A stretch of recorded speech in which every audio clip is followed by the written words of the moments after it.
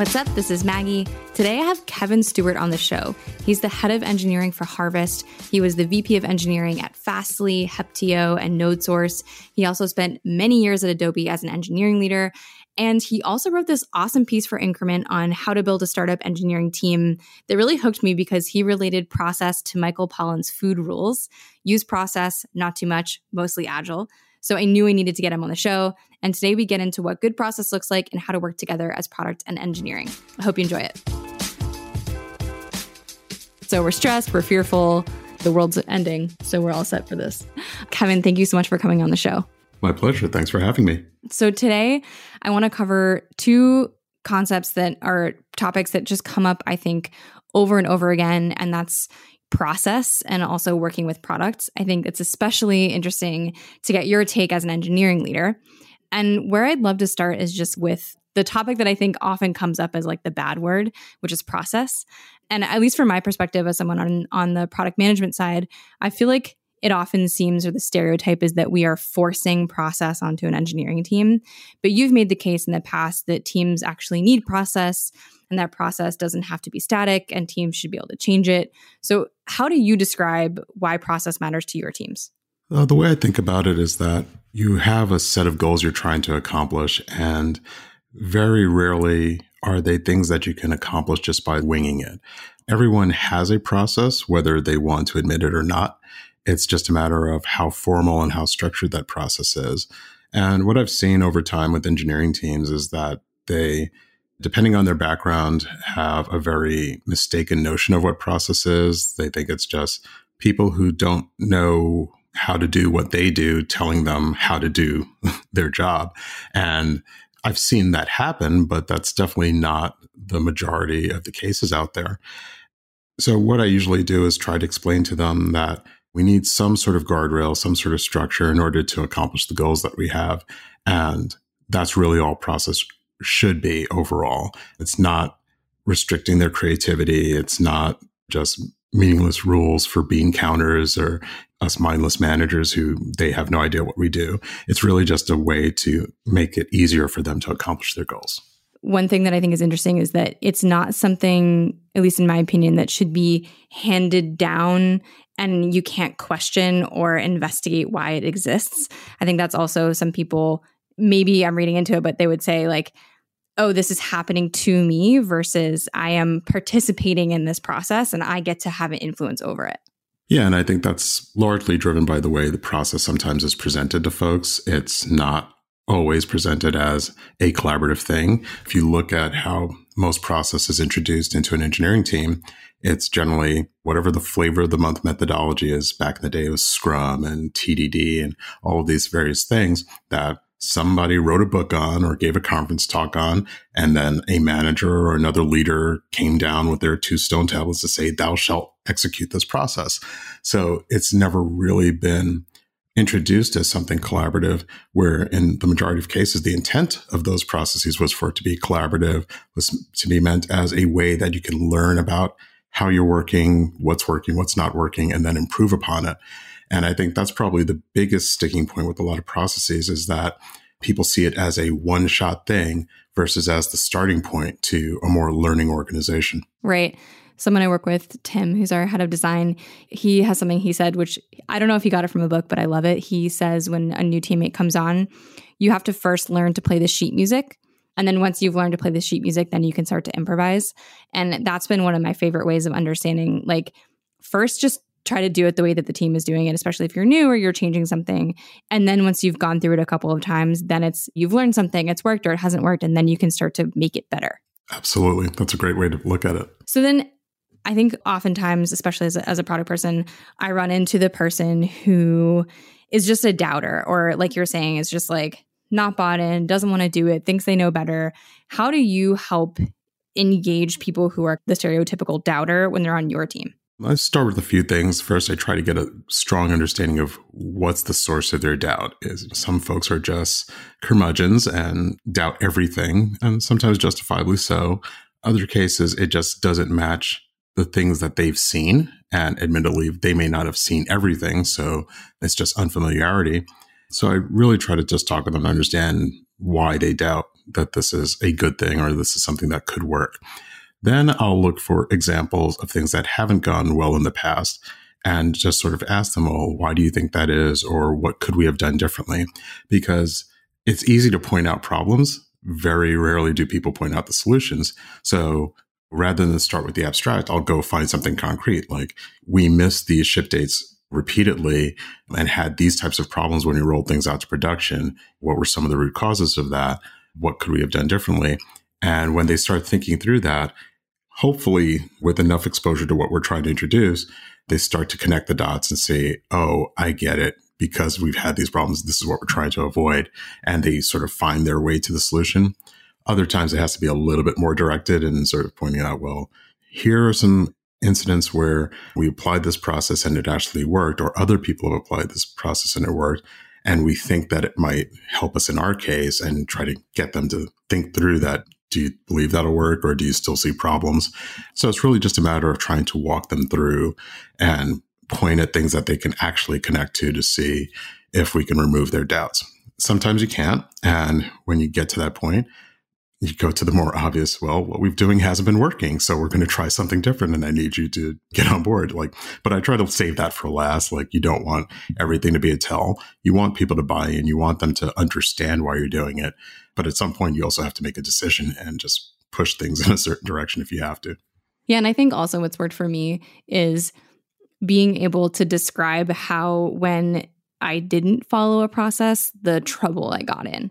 I think that's always something that I have in my back pocket, is that I don't want to make a team or suggest a team do something a certain way if I haven't walked the walk, or at least been through that process a couple of times. And I can say with confidence, I think this is better because when I did this, this is the pit I fell into. And being able to say, yeah, I've skipped these things, and then we missed all of our ship dates, and 9 months later, we're still working on this thing that's kind of going nowhere. And don't be me, do the right thing. Yeah. I mean, it all comes down to outcomes. And I don't think that even the strongest cynic wants a negative outcome for whatever you're doing. So it's really a matter of just trying to illustrate to them, this is the outcome we want, and here's how we think we're going to get there. I try not to do the, in my experience, thing too often, because then sometimes people are like, well, that was you, or that works for you. And it really depends on the team. So you try to get a temperature check on what they're going to be more receptive to. But yes, experience is sort of the best educator. So it's well, if I've done this before and I know it does work, it's worth a shot unless you have a better suggestion. And again, you always leave the door open for someone to provide another alternative, because people want to feel like they're being heard, and they want to feel like they have input into the situation. But in many cases, some folks just haven't had the experience enough to know that this will work in this situation, or this won't work in this situation. And it's just fear of the unknown is what they're really pushing against. Right. That's a good point. So then, of course, I have to ask you, do you have a structure or a process or a way of working that is your preferred way? Or when you join a company, is it just let me learn what they're doing and then fix things or help where I can? It's a mix. So I always told my teams that every process breaks down to my preferred process, which is BFPL, big friggin' prioritize list. That's kind of what it always comes down to. Yeah. But how you execute that big friggin' prioritize list will differ from company to company. So whenever I join a team, I spend the first month or so just observing how they do what they do currently, look at what's working, what's not working, make notes on it. Then I'll try and introduce suggestions for the things that I think are critical and need the most attention. But I try not to change too much right away, because you're still in the process of building trust with the team. So I'm never the type that comes in and say, okay, everything you're doing is terrible. We're throwing it all out and we're going to do it my way. Never do that. It will not work for you. It's well advised to just go in and observe for a while and look at the things where you can make the most impact and make the changes there. There are some motherhood and apple pie type things, like if they're not using version control, yeah, you probably want to change that right away. If the bill system's been broken for 6 months, maybe you should pay some attention to that. So there are low-hanging fruit type things that I always look out for, but assuming that they have the basics in place, then it's really a matter of looking at those outcomes. Like, why does it take a week to deploy something to production? That seems odd. We should try and tackle that. Or we're always having these types of failures whenever we deploy then why don't we do something about that? Those are the types of things I look for and try to make improvements on early on. Yeah, it's interesting. I think on the product management side, there are so many debates around this is the right way, this is the only way, like this is the way we should work. So I was just curious if there was as strong of a feeling from your perspective as there is sort of in the like PM world. The only thing that I would say this is the way we should work is collaboratively, but that can take so many different forms that I wouldn't say there's a specific way to do that. I don't think that folks should be dogmatic. Use the things that work best for you. I think the bigger challenge is that product tends to work a lot differently than engineering in many cases. And it's really how you cross that boundary. That's really the important part. I have seen at times product teams try to influence the way engineering works without taking into account the things that engineering needs to be cognizant of and vice versa. So it's really building up that understanding between both teams, what the other does and why certain things are important, and figuring out how to merge your processes in a way that it works best for everybody. Yeah, I think my favorite teams that I've been a part of are the ones where there is that deep understanding and also I think respect of what each, and I'll include design in this as well, like what each function is doing and why they matter. And I think when you have that and you have the trust that can come in the team, that's when I think, regardless of what your process is, when the teams are performing the best, because it's like everyone knows why the other team is there and what they're adding to the outcome, and they're able to kind of like work better together. Absolutely. The trust and respect is critical to have a healthy working relationship between the two teams. The other thing I think is just a matter of how you approach the work. One thing that I've seen that works really well is when your processes are staggered so that, say, while the engineering team is working on some feature work that's been well scoped out and the requirements are really understood, in some cases, the product teams are there working on the same feature at the same time. So they're almost hovering over engineering while work's being done. But if you shifted that and had the product team sort of scoping out the next set of work and really digging into that to have it prepared for the engineering team and just being available to address concerns on the current feature work, that sort of staggered balance gives everybody enough breathing room and space to do their things to the best of their ability without stomping all over each other. Basecamp has actually incorporated that into their process, ShapeUp, which they've documented at basecamp.com/ShapeUp, that whole process of scoping out and writing a pitch for the next set of work and having that explicit staggering. And I think that's a really interesting way to go about it. Yeah, I actually talked to Ryan Singer about that. And I love the way that they think about that. And it's something that we had a kind of a discussion about this. And I think this gets me to my next question, which is really about working with product, because one thing that I've seen sort of varying ideas about or preferences around is like what the role is of product and engineering, especially kind of at the leadership level. How do you think about the split between like a product lead and an engineering lead, and like who does what in terms of product strategy and the direction of the product? So at a high level, I've always thought that the relationship between product and engineering was that product figures out what's the right thing to build and engineering builds that thing right. And that's sort of guided my thinking over the years of we have our roles to play and there is going to be overlap. I'm a very product-centric engineering leader, so I care deeply about, are we solving the problem right? Is this really going to provide value for our users? And I've worked with product folks that were very deeply technical and cared about how much technical debt we're taking on. Is this architecturally the right solution? So there's always going to be overlap, but I think at the leadership level, we have to respect that. If I see something that should be happening on the product side, it's not my job to go and tell, say, some random product manager, hey, you should be doing X. It's to work with my counterpart and say, I'm concerned about these things, but I'm trusting you to handle it, and vice versa. I don't necessarily need or want someone coming and telling me how we should architect the solution because that's our space. And that does happen. People do sort of step on each other's toes that way.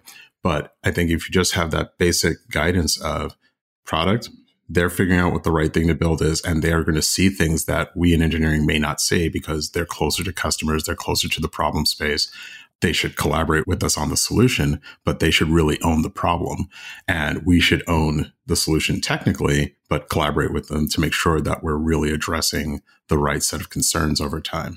So my role is to almost play translator to translate a lot of what product's saying into the technical deliverables that my team is delivering. And my product counterpart is also translating a lot of the concerns, especially if we're doing a lot of deep architectural work to support the product work that some of the product managers may not understand. So it's definitely a collaborative and translation function that I see the leaders playing in the space. Yeah, I think that makes sense. One thing that we like to do is when we're starting on a new problem or a new, I guess, feature, for lack of a better word, one of the things we do is we get in a room and we do this meeting that we call story time, where the PM will take the room, and it's usually the team that would work on the product. So the PM and the product designer, the tech lead, and two engineers at a minimum would be in the room. And the PM kind of takes that team through, okay, here's the business context, here's the problem, here's all the customer context that I have. And then we start to develop open questions as a team, because we really, at least I've seen in my experience, that engineers can have such great ideas about how we might solve a problem. And by allowing them and involving them in that first step where it's like, okay, let's get all the questions that we would need to answer in order to figure out what we should do out on the table before the PM and the designer go off and like finish the research and come up with the requirements. That's something that I've seen like really help build trust and help the team understand what they're doing. Yeah, that sounds great. And that is a common pattern I've seen over time. PMs have a lot of the same attributes as engineers in that they're problem solvers, and sometimes they may jump to a solution. And having that ability to collaborate up front and really have both sides understand the problem can lead to the generation of different solutions rather than the one that just first pops to mind. And I also think there is a lever there in who really starts driving the solution more, because you have different types of products. There are some products that are very engineering oriented, like you're building a product for other engineers. Engineering is probably going to have a lot more ideas and a lot more say on that because they feel closer to it versus, say, a consumer product where a PM might have a lot more expertise in this domain space. So at the end of the day, it's really just a matter of clearly articulating the problem and having both sides collaborate on the solution. So having something like Storytime sounds great. Yeah, it was interesting. My first product job, I guess now I would call it more old school, but it was one of those places where as a PM, I would write a full like specification and I would have all the requirements and I would work with design and get the designs. And then I would kind of hand it over to the engineering team. And at the time, I didn't really know better, but it just created that environment where it's like ticket taking and it's like, well, I don't know if this is the best solution, but I guess it's what I have to do, versus like everyone kind of being involved together in the thing that we were building. It's funny, I'm old enough to remember that time where you'd get a spec handed to you from a PM. I've always asked PMs, like, don't give me a huge spec, just write one page. Like, if you can't capture the majority of what you want to accomplish in one page, then we probably haven't thought through the problem enough. But it's one of those things where I've seen teams go into meetings to discuss a feature blindly. Like, there's no input. It's sort of like, here's the whiteboard and let's figure it out. And it's really hard for a lot of engineering teams to work well that way because they need some time to think about the problem. So to me, the one-pager approach is like, okay, let's write up that one page, distribute it to the engineering team beforehand. So the folks that need to or prefer to have that sort of space to go off and think about something on their own will then come into the meeting better prepared to discuss it than if you're just blasting them up front. It's like, okay, here's what we're going to do. Tell me the solution. And they all stare at you like deer in the headlights sort of thing. Silent meeting where everyone's looking at you and you're like, cool, this is going to be great. I love those meetings. Yeah. Yeah. And one thing, it's kind of on this topic, but what's been interesting to me as I've moved forward in my career is there's the sort of, as a PM, how do you set up the problem and how do you work with your sort of direct engineering counterpart? But then as you become a leader of PMs or a product lead, what's interesting to me is that you had mentioned this a little bit, like you still have your product counterpart. And something that I've been working on for the past quarter and a bit is building a much stronger relationship with my engineering counterpart, shout out Bernard, because I realize that like if we are in sync and we don't have any surprises and we both understand the problem we're solving and the business direction and kind of everything that we need to know, that like flows through to the teams in a way that I was very surprised by. The relationship between product and engineering has changed and evolved over time a lot. But I think what I've seen work the best is just when the two sides complement each other and have a really high level of high bandwidth communication between the two.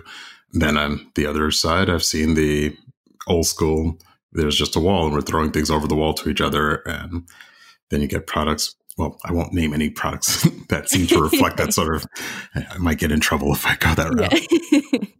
I think looking back, it seems really obvious, but what surprised me was that I had this engineering lead and we have all these teams that we're working with. And to me, it was sort of like we have at least an hour, if not more, every week where we sit down and we just run through really tactically, like, this is everything that's going on. This is all the stuff we're working on. This is where we're seeing trouble. Oh, I got this new analysis and I'm really excited, or I got this new customer information. And so we're just constantly making sure that we both have the same set of information. And what I didn't realize was that that wasn't something that necessarily everyone else was doing. And I could start to see over the course of the quarter how other teams started to struggle in ways that we weren't struggling because we had spent so much time on that stuff. One place where we had myself as the engineering lead, a product lead, and a design lead, and we called ourselves the triad because that's how closely we worked together, and we had to make sure we were in sync.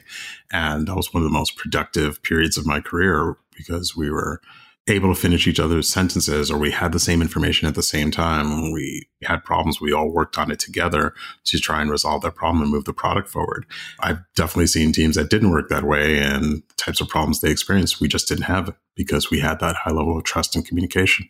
So you kind of mentioned this a little bit, but I'm curious, like, what are the biggest changes that you've seen in kind of how we work over the course of your career? There's so many different things. Well, I mean, I've seen the sort of friction between product and engineering result in weird behaviors like engineering leaders just taking over all of product, like literally have product reporting into engineering. In some cases, I've seen it the other way where they had engineering reporting a product. And that was more a byproduct of just the processes and systems not working and trust breaking down until people finally realized, like, these are two distinct functions that have to work together, and there has to be a certain amount of creative tension between them. So putting one under the other doesn't solve anything. It just means one dominates the other. So I think once more people have realized what product is, and I think there have been a lot more resources about product management, and I know there are a lot of people that love the stuff that Marty Kagan puts out. They quote a lot of his stuff, but understanding the role of product better and having that communicated in engineering teams has definitely helped a great bit. And now, of course, with all the different collaborative tools, communication tools for people to work together, stuff like Asana and Clubhouse, where people can sort of share information together, but work the way they need to work in their own isolated functions, has definitely helped facilitate transfer of information between the two groups a bit more. But I also think just basic changes in work, like having more distributed teams and forcing people to be more explicit about their communication, has also just helped the relationship between product and engineering overall. It's not a mystery anymore of what that team is doing. We're all sort of in the same boat working together. Yeah, I guess that's a good point. I think definitely in some of the roles I've been in, there has been a bit of a mystery and a bit of like I don't know what they're doing, but I'm trying to get something done. Obviously, that's not ideal. Definitely. I'd actually throw one other thing that a lot of people probably haven't thought about, is that the types of folks that have joined engineering teams are a lot different than they were 15, 20 years ago. When I was coming up, it was sort of the CS grad or person who's been hacking on their computer since they were 5, who were deeply technical, coming up and sort of just having teams largely made of people like that. But over time, when you have more of the self-taught developers, people coming from other fields, there's been a lot more diversity on the engineering teams. And that has definitely had an impact on how those teams work and how they interact with other teams. It's not such a monoculture anymore. Oh, yeah, that's a good point. I think product has a reputation for having people of lots of different backgrounds. So I think maybe that's something that I wouldn't even have thought about. But yeah, you're right. I'm sure the type of people on the team has changed a ton. Definitely. I think I just have one last question before we run out of time. And that is, I'd love to know, like, what are you reading, listening to? Especially we are in a work from home quarantine. So any suggestions on books, podcast shows that's keeping you interested these days? Definitely have a lot of books. I've been doing a lot of reading, especially since I've been on a sabbatical for the past 8 months now. So I'll just name a couple of books that I've been reading that have been pretty good. So as I mentioned, Shape Up was actually good. I read that while I was on vacation. So definitely an interesting take from the folks at Basecamp. Also recently read Whistleblower by Susan Fowler, which was both gripping, and the entire time I was reading it, I was thinking that poor woman, she's had such a hard life, and just makes you think what a lot of other women are going through in their careers, the challenges they're experiencing.